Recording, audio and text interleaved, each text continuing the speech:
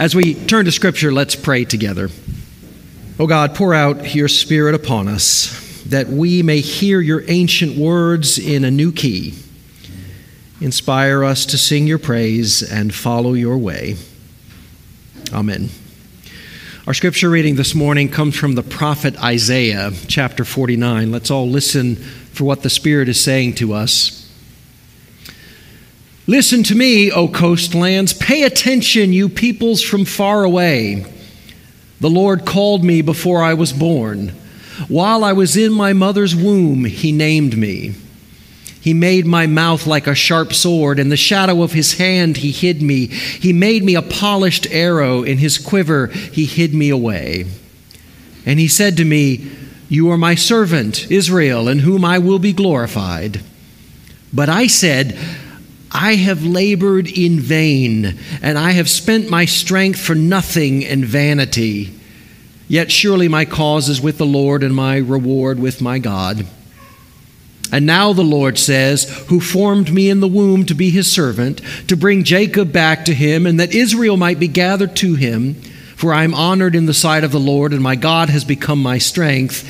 Now he says, it is too light a thing that you should be my servant to raise up the tribes of Jacob and to restore the survivors of Israel. I will give you as a light to the nations, that my salvation may reach the end of the earth. Thus says the Lord, the Redeemer of Israel and his Holy One, to one deeply despised, abhorred by the nations, the slave of rulers. Kings shall see and stand up, princes, and they shall prostrate themselves because of the Lord who is faithful, the Holy One of Israel who has chosen you. This is the word of the Lord. Thanks be to God. Last week we talked about baptism, and I talked about how Martin Luther, one of the fathers of the Protestant Reformation, when he was anxious or distressed, he would touch his hand to his head and he would repeat the words, I am baptized, as a reminder that he was always carried along by the grace of God. And then I invited people to do the same. I don't know, those of you who were here, maybe you participated. As they left the sanctuary, I invited people to touch the baptismal waters with their fingers and then touch their forehead and remember their baptism. Remember that they live by God's grace, that grace which flows to us and through us like water. This is the deepest truth we know. This is the truest truth of our lives. This is the best good news we've got. And I hope you hear it and let it settle deep within your soul. Grace is the first word of the Christian faith, and we can't say it enough.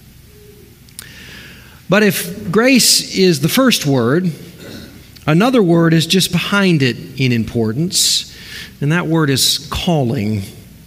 Baptism isn't only about God's grace washing over us, it's also about God calling us, God drafting us into divine service.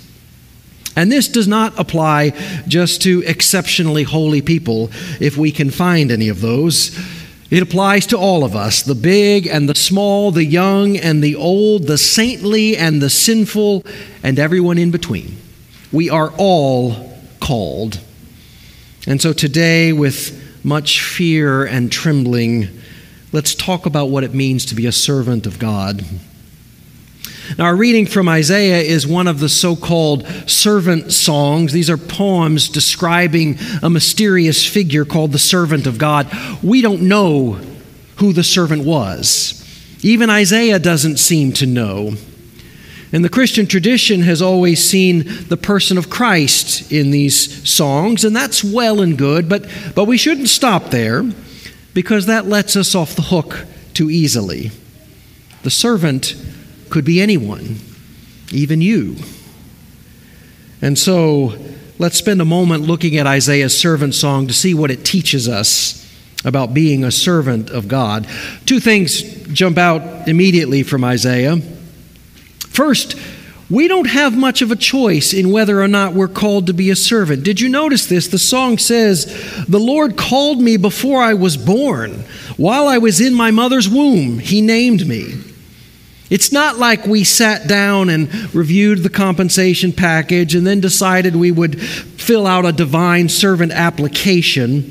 No, before we even drew our first breath, before we even knew our own names, we were already recruited to be a part of the divine work in the world.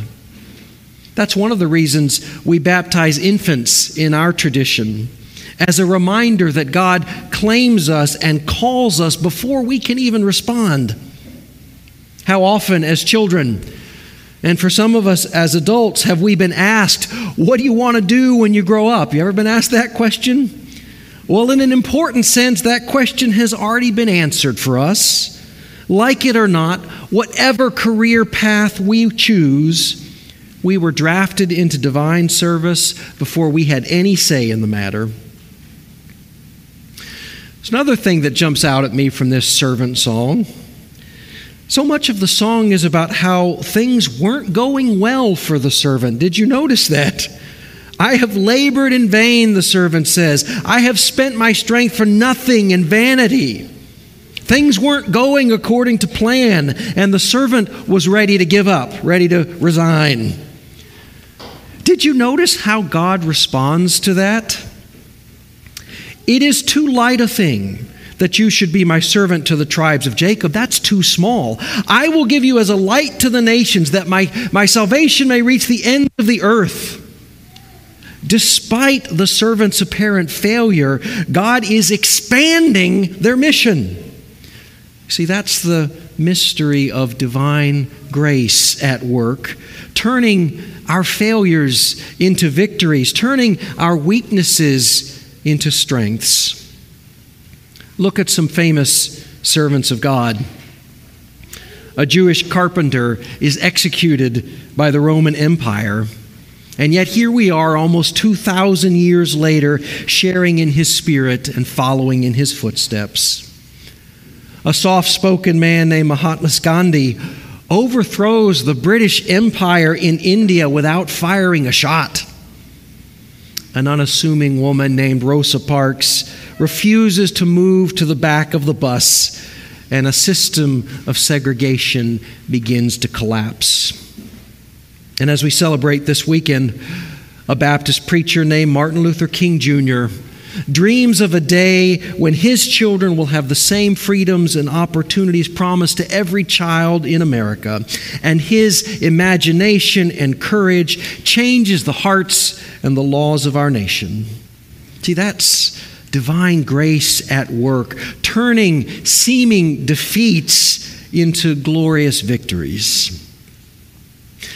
Now, most of us will serve in smaller ways. Most of us won't topple empires or found new religions. But the point is, God uses even our smallness, even sometimes our defeats, to redeem the world. And all we have to do is make ourselves available. It was Francis de Sales who said, "There is nothing small in the service of God. No loving word, no breath of hope, no lightness of being that lifts another burden, no small, ordinary, everyday act of kindness is ever wasted." Nothing small in the service of God. A minister talks about the night he decided to leave the ministry, and it was also the night he decided to stay in the ministry. It was my day off, and the phone rang, and it was the chaplain at a nearby hospital. All she said was, "Come to the hospital now." When I arrived 10 minutes later, I found the chaplain with a young couple from our church. The room was eerily silent. There was a heaviness in the air.